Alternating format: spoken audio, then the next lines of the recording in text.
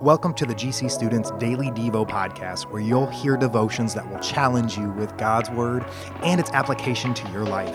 I'm your host, Dave Minster, and let's dive in.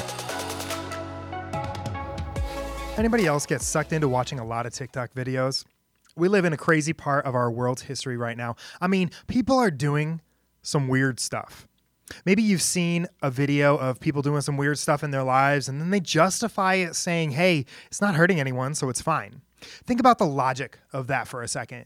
If it doesn't hurt anyone, it's fine. On the surface, that checks out. If you're obsessed with making paper airplanes for 9 hours a day, whatever. But this logic can quickly turn into things that plague our culture. Depression, addictions, broken relationships, and more. Just because what I'm doing doesn't hurt anyone doesn't mean it isn't wreaking havoc on my own heart.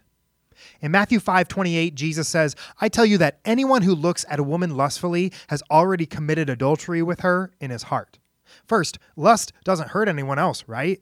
And second, I think we get caught up in the surface meaning of what Jesus says. This idea that God is always watching, like a creepy Santa who's watching your thoughts and is just waiting for you to mess up so he can wag his disapproving finger at you. But that's just depressing. And frankly, I don't even want to trust that God. But the true meaning of what Jesus is saying is that God cares about your heart. He's not waiting for you to mess up. He's helping you build it up. He knows that anger and lust do actually hurt our hearts.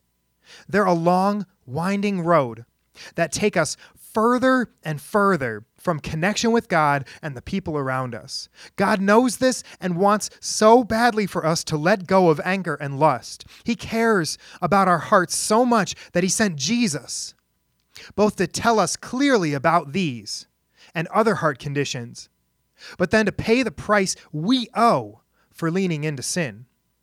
There's a song right now that honestly breaks me down to tears when I hear it.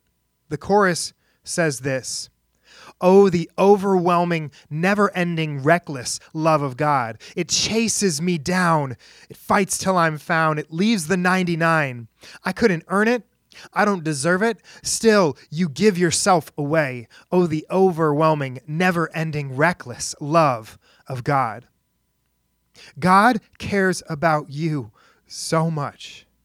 He fights for you, he pursues you, and he'll never stop loving you. Today's challenge: listen to Reckless Love by Cory Asbury. Hear how God cares for you and your heart. And please, let go of anger. Release lust from your heart and let God replace them with his word, his truth, and his love for you. Thanks for spending some time with me today to be challenged by Jesus. It would be a huge help to this podcast if you subscribe to it and shared it with your friends. Thanks, you guys.